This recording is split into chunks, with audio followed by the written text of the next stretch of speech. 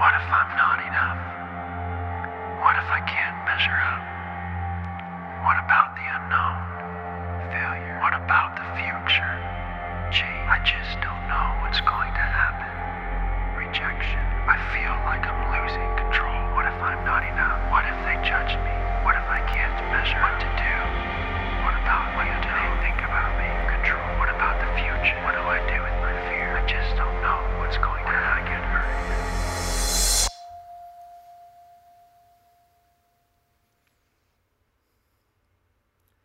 One morning, Jesus was teaching to a group of people when this crowd of men rushed up to him, dragging this woman alongside of him.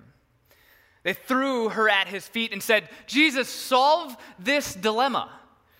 We caught this woman in the act of adultery, and the law says that we stone her. What say you?" Jesus didn't respond right away. He got down on a knee and started drawing something in the sand. After a few tense moments, he looked up and said, "He who is without sin, cast the first stone." Went back to drawing. After a little while longer, he got back up and noticed that everyone had vanished.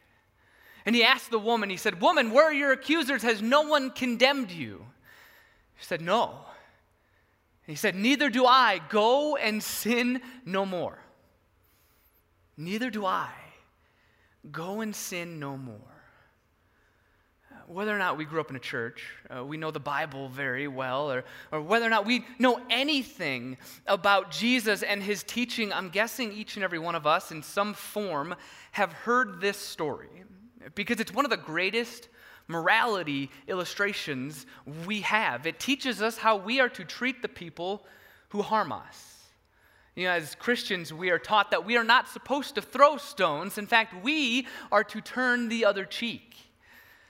But if I'm being honest, turning the other cheek kind of sucks. I mean, let's be honest. Let's just think about it for a second. When somebody wrongs you and hurts you, you are supposed to say, "Okay, I forgive you.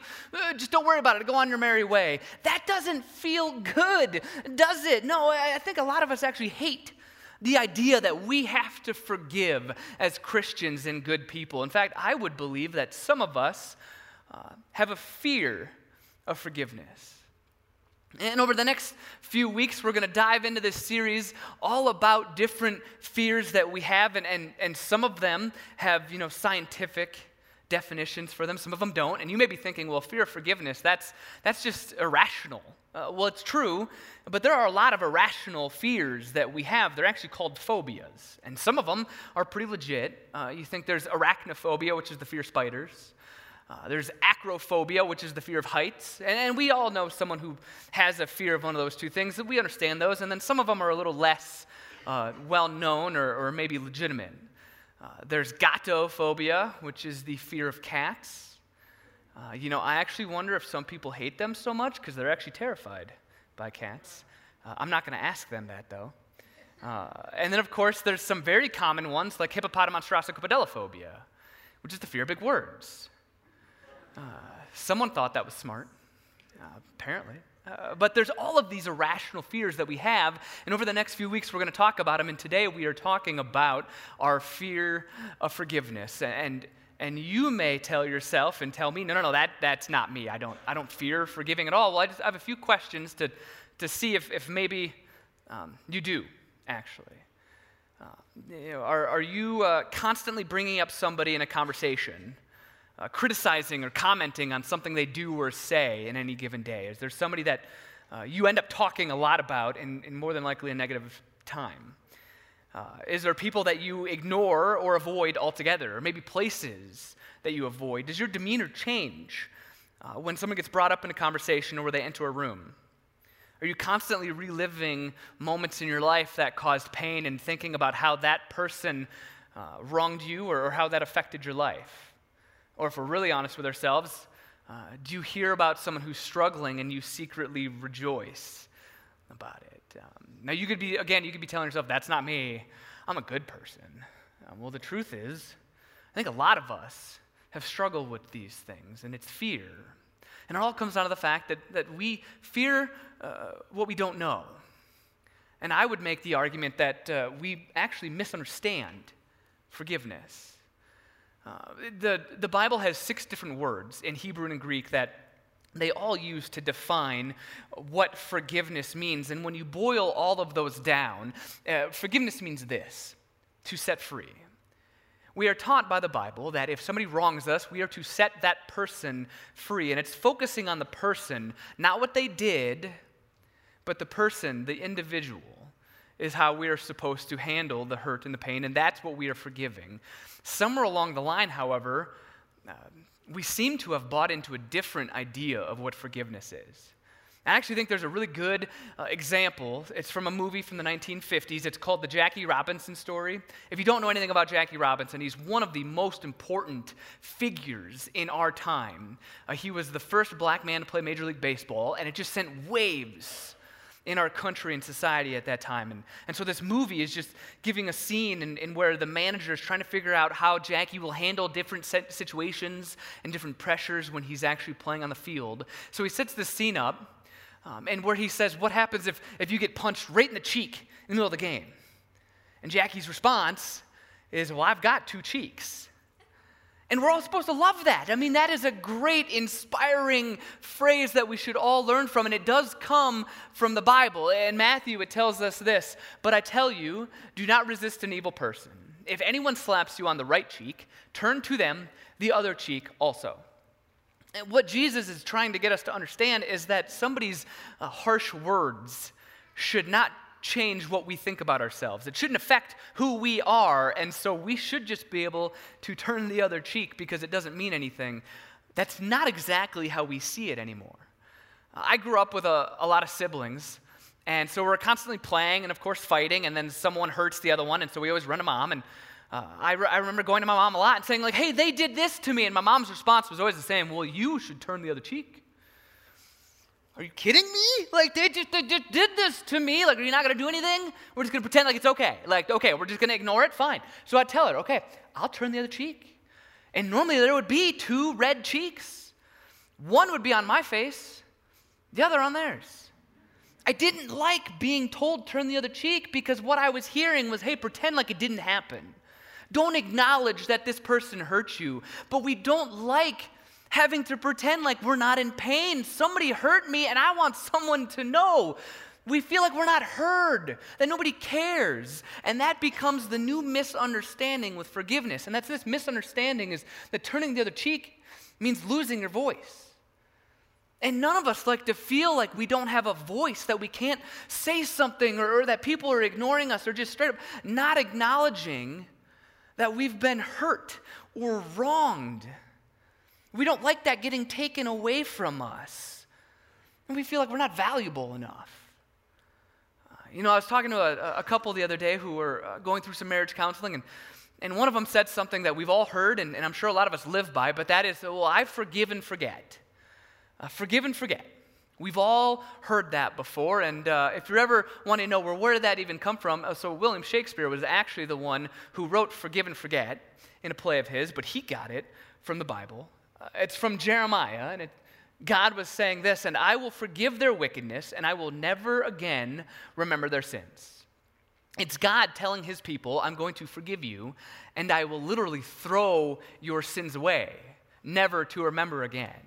And we should love that. We should love the fact that God can do that, and we don't have to worry about him remembering all the bad things we've done, and it feels so good. The only glitch in that is he can do it because he's God. We can't. I mean, honestly, try to forget something. It doesn't work out that way. You decide, okay, I'm just going to forget about this. You end up thinking about it all the time. There was this game that I used to play in college, and it was simply called The Game. And if you've ever played it, I apologize that I just ruined it for you, but the entire object of the game was to not think about the game. And when eventually you would think, oh, the game, you would have to announce to the entire room, I just lost the game. And so it was always this battle to try and get somebody to remember it, just to make them lose, but then you would always end up losing. So what I would do is I would write notes in their textbooks saying the game, and I would wait for them to come back and be like, oh, you shouldn't have done that, that's not fair, and it never happened. So I started realizing maybe this is why my friends are so dumb, because they never actually opened their textbooks. It was a fun game, and I would go months, sometimes years, without ever thinking about the game. And then occasionally I would, and I would have these moments of, oh, that was great. We'd have these fun memories we could look back on. See, we can go months, sometimes years, forgetting how somebody wronged us or some of our pain. But then occasionally we remember, and we're right back in that painful moment. It's not as fun that time. And the problem is when we are told to forget, we're losing something crucial in our life, and that's this. It's restitution. It's the return of something lost or stolen. See, when we're wronged in some way, something is taken from us. Maybe it's financially, physically, emotionally, mentally, spiritually. Maybe it's our honor, our pride, our self-respect, our standing in our family or community. We lose something when somebody hurts us, we're wronged in some way, and we want it back. It's not fair that they should do that to us. It's not nice, and we don't think that we deserve to just have something taken from us, so we want it back. And then we are told, well, you have to forgive and forget, which basically means, well, don't worry about ever getting that stuff back again. So that becomes this new misunderstanding with forgiveness, and that's this, that forgetting means losing what was taken. And we don't like it. Why should I have to just forget about the stuff that was taken from me? Why should I not acknowledge that I was wronged or that was hurt? Why should I just let go and forget about the fact that something was taken from me that was mine and I should get it back? That's not fair. Where's the justice in that? And see, that's where the real fear lies when it comes to forgiveness. And that's the reality that forgiveness means, letting go of justice.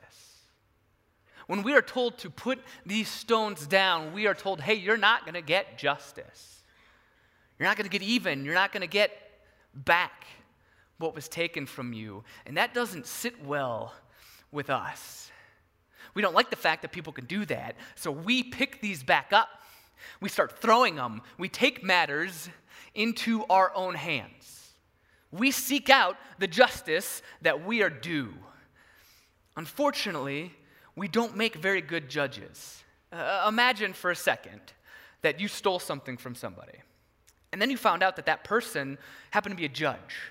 And then you go to court, and you see that exact same judge presiding over your case. There's no way in a court of law they would let that fly, because that judge is not impartial. He's not unbiased. They would be seeking to pay you back because they're now emotionally motivated. They were the ones that were wronged. See, we start throwing these stones and seeking out after justice for the people or things that directly hurt us, and we're very emotionally driven by it. So our judgment tends to look like something eerily similar to it, and that's this: revenge.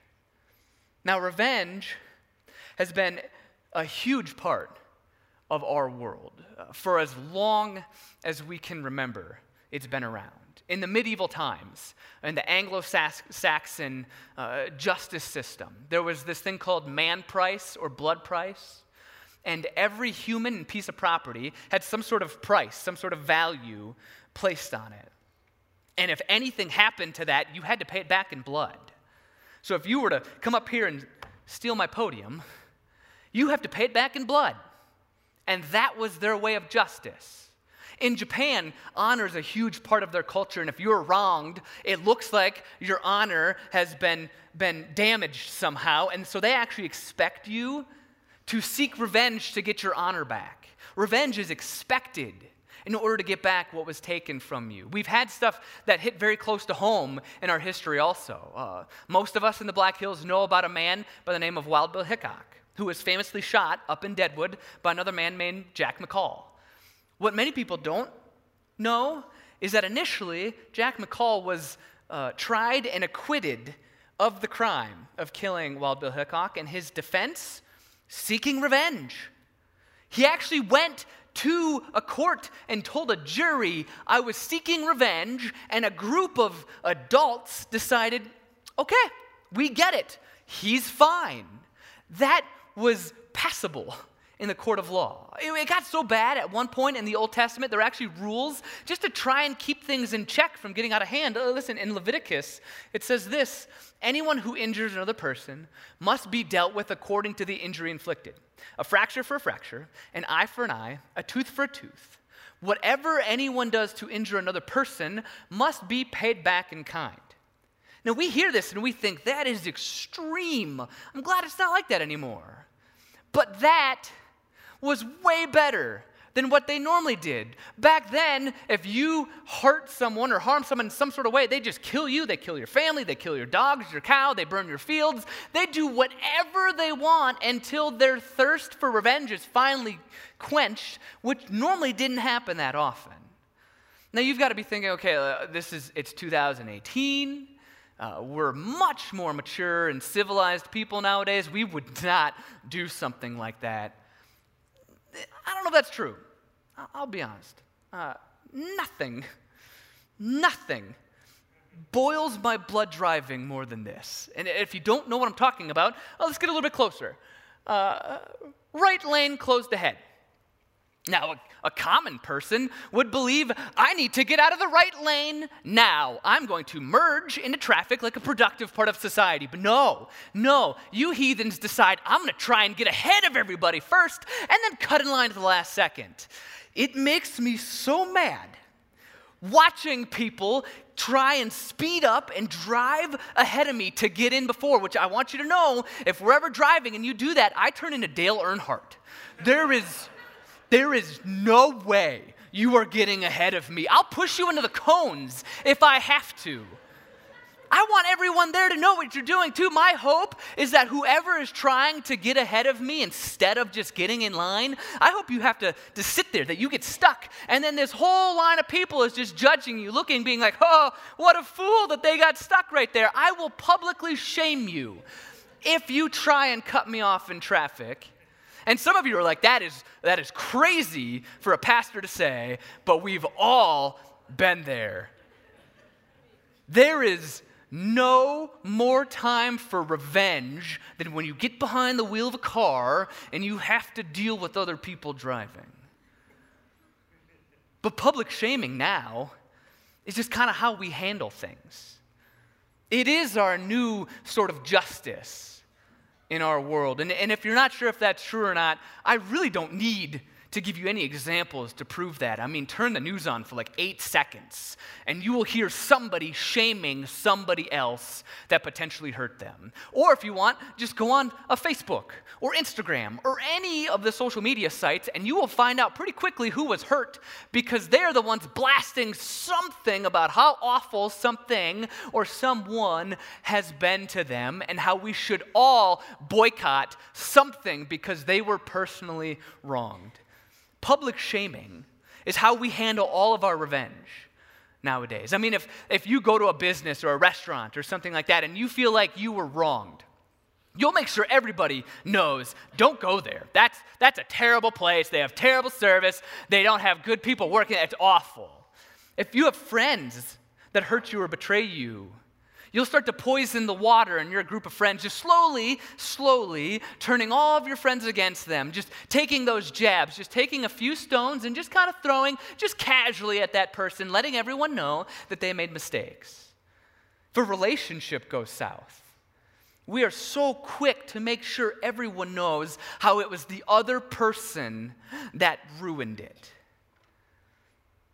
We will constantly get up on our podium and start hurling these stones and making sure everyone knows that person wronged me, they should pay, everyone should look at them, and you should know that that person's not good, or that thing's not good, or I was hurt, and everyone needs to know how bad they are. And truthfully, it kind of feels good. I mean, there's a reason they call it sweet revenge. There's a reason we like those comic book heroes in the movies where it's all about revenge. I mean, the Punisher, you mess with him, he'll mess with everything in your world. Batman, his whole concept is about seeking revenge, and we love that stuff because finally someone is taking justice in their own hands, and we like the way it feels. And again, if you're thinking, okay, no, I'm a good person, that's terrible to say. There's actually been studies that have proved that we get a little bit of happiness out of seeking revenge. There was a study done this last year in Switzerland where they got a group of people together and to play this game, and then they set it up that one of the teams would be betrayed by one of their teammates. And towards the end of the game, all the people who were betrayed had a chance to seek revenge for what had happened. And they were monitoring these people in their brains the entire time. And they actually found that those who sought after revenge felt happier initially after doing it. Because it feels good. We like knowing that people get what they deserve. We like picking these up and letting them know, hey, you hurt me, so I'm going to hurt you back. I'm going to get even for what you did. Sweet revenge. The problem is it doesn't last that long. It actually goes away pretty quickly.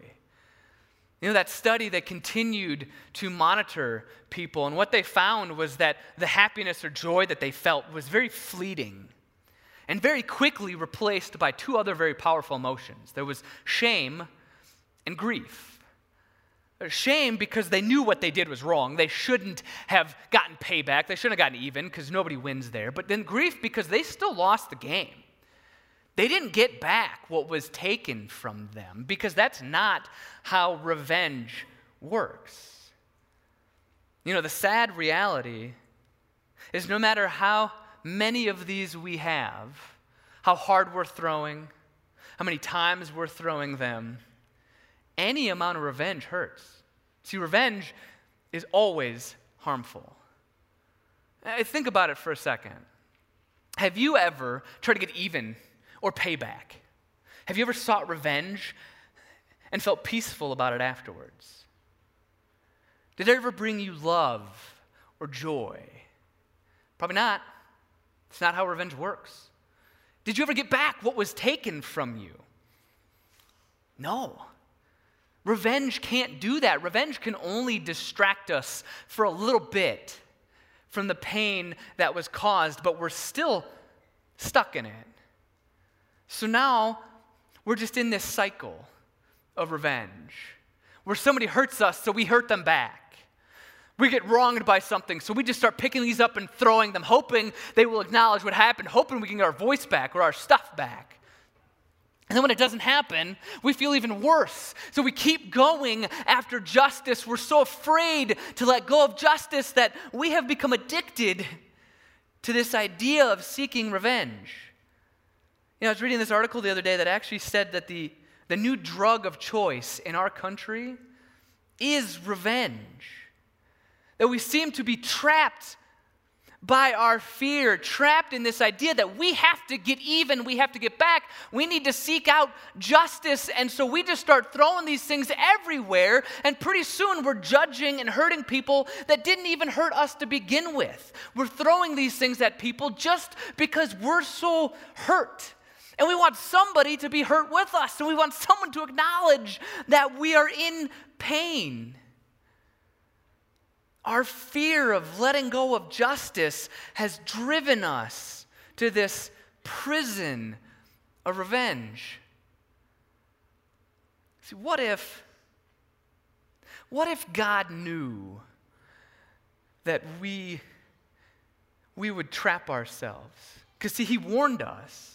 In Proverbs, he actually told us this: your kindness will reward you, but your cruelty will destroy you. See, he knew that there would be times where we just wouldn't be able to put this thing down.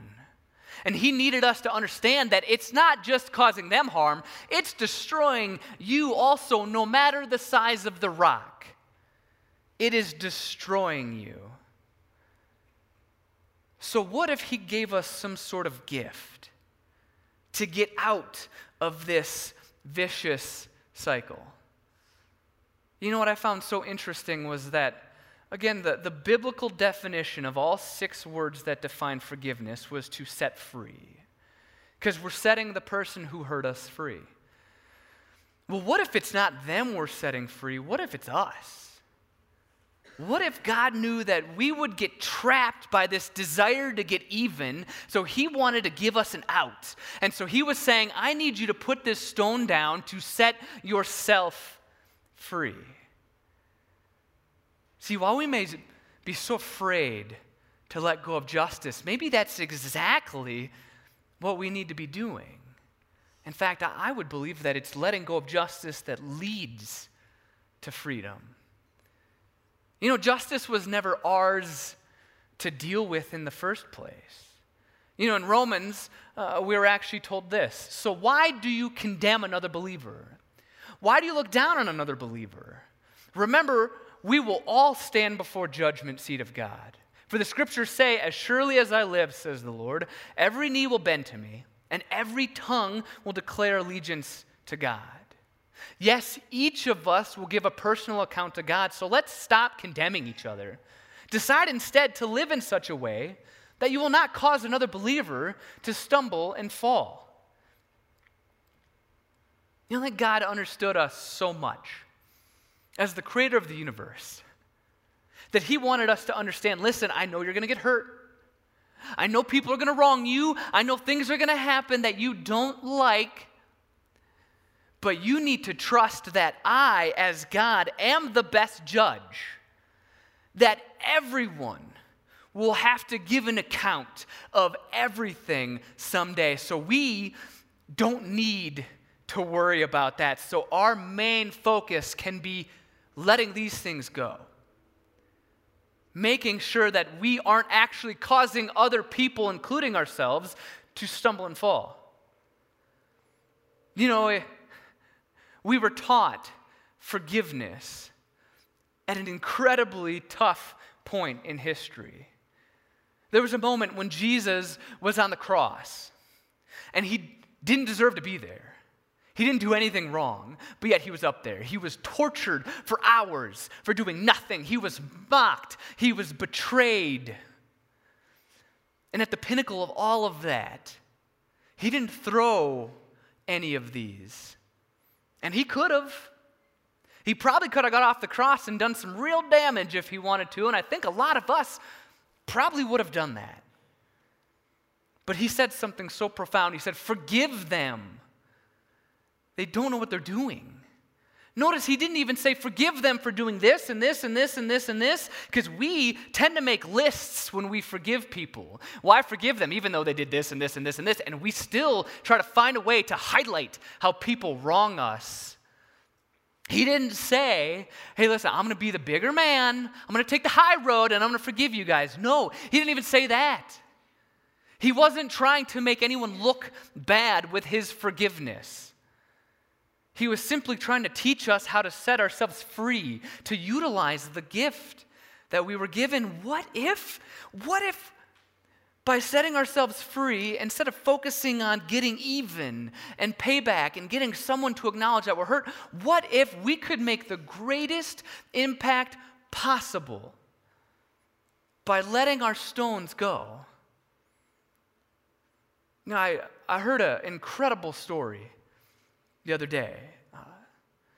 And it took place in the 80s in Ireland. And if you don't know a lot of the history about Ireland, from the 60s to the 90s, there was just constant violence.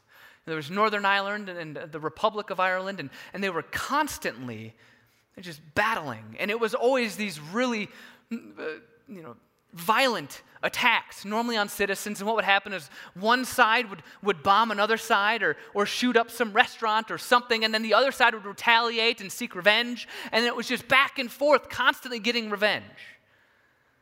And then something changed amongst all of that. In 1987, one of the groups, the IRA, decided they were going to bomb a parade, which was just kind of something they did.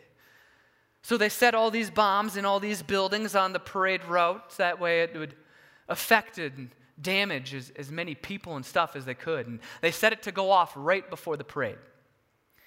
And obviously there were a lot of people there, and one man in particular by the name of Gordon Wilson took his daughter to the parade and sat down right before it started. Sat down right before a bomb went off.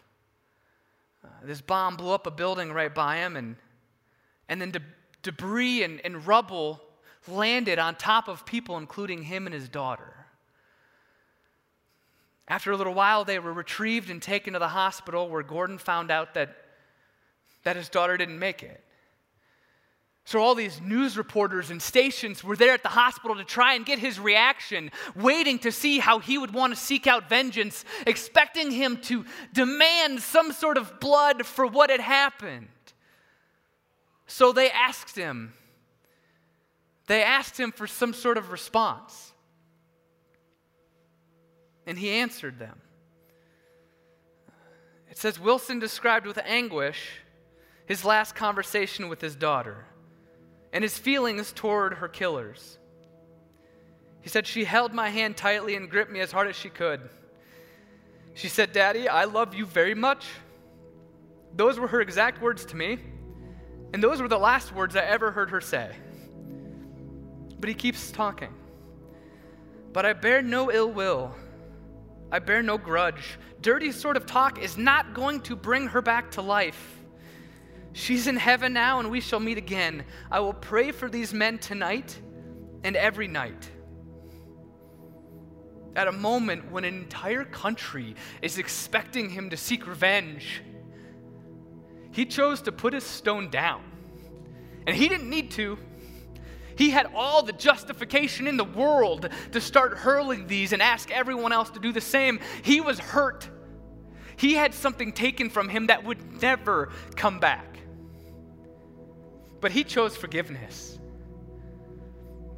It wasn't long after that the leader of the IRA, the group that did this, publicly apologized and started talking about peace, eventually leading to an end of the conflict. And now, many historians look at Wilson's response to that day as one of the most powerful and impactful events that has ever happened in their country. He changed their country by choosing to put his stone down. I mean, do you think he lost his voice? Or do you think it was amplified in this moment? Do you think Jesus on the cross, when he chose to let go of justice, lost his voice? I would argue that he is one of the most well-known people ever in the history of the world. Millions and millions and billions of people have been influenced by his choice to put the stone down. See, the truth is we've been hurt. We've all been hurt. We've all been wronged in some sort of way, and if we really wanted to, we have all the reason in the world to pick these up and start throwing them. But what if God gave us something so much better? What if he gave us this incredible gift that could not only free us, but the people around us, that could impact our world? You would need to ask yourself then, what am I going to do with this? The truth is, are you going to let go of your stones? Are you going to let yourself stay bitter, demanding some sort of justice, some sort of repayment for what happened to you? People probably wouldn't argue against you, but you could do a lot more if you let it go. So, are you going to let go of your stones? Are we going to take the time to say, God, I was hurt, and he knows that. He sees us. He hears us. We are very loud in God's ear, and if you don't believe that, you need to understand that right now, that he knows exactly what has gone on, how you were wronged. And he's not asking you to sweep it under the rug. He's not asking you to pretend like it didn't happen. to forget about ever getting back what was lost. No, what he's asking you to do is to drop the stone and free yourself from this cycle of revenge. I don't want to hold on to this anymore. I want to choose something better. We should want to choose something better. So let's do it. And we thought it would be a great moment to give you guys a chance to act on what God is asking us to do, which is why you are all holding stones right now. If you're not holding stones, I can start chucking these at you if you want. I won't. But if you want to make the choice to let go of the stones that you're currently carrying in your life, we want to give you that opportunity. There's some trash cans up here that as we end today, we can let go of. We're going to sing one more song together, and at any point during that song, if you are ready to let go of whatever you need to let go of, come do it. But I challenge you, if you're letting it go, don't pick it back up. Don't decide right now, okay, I'm going to throw it away because I feel really good about this, but then tomorrow if something happens, I'm going to pick it back up. No, this should be the end of holding on to that stone. This should change us. Like we've seen it change the world over and over again. Are we going to let go of our stones? Let me pray for you. Dear Lord, there has been so many times in this world that we've been wronged. So many times where we feel like nobody cares about the pain we're going through, that we have to just pretend like everything is fine, and it's not fine. So thank you for hearing us, for acknowledging that we have pain in our life, that we have been wronged. But thank you so much for being our judge, for handling justice so we don't have to. Thank you so much for giving us this incredible gift to set us free. I don't want justice, I want freedom. I don't want to be this judgmental person that everyone ignores because I'm constantly complaining. I want to be able to impact the people around me because I'm willing to let my stone go. Lord, I hope that each and every person in here is willing to let their stone go. You see what's going on, but you've also given us the freedom. So thank you. Thank you for that gift. It's why it's in your name we pray and not anyone else's. Amen.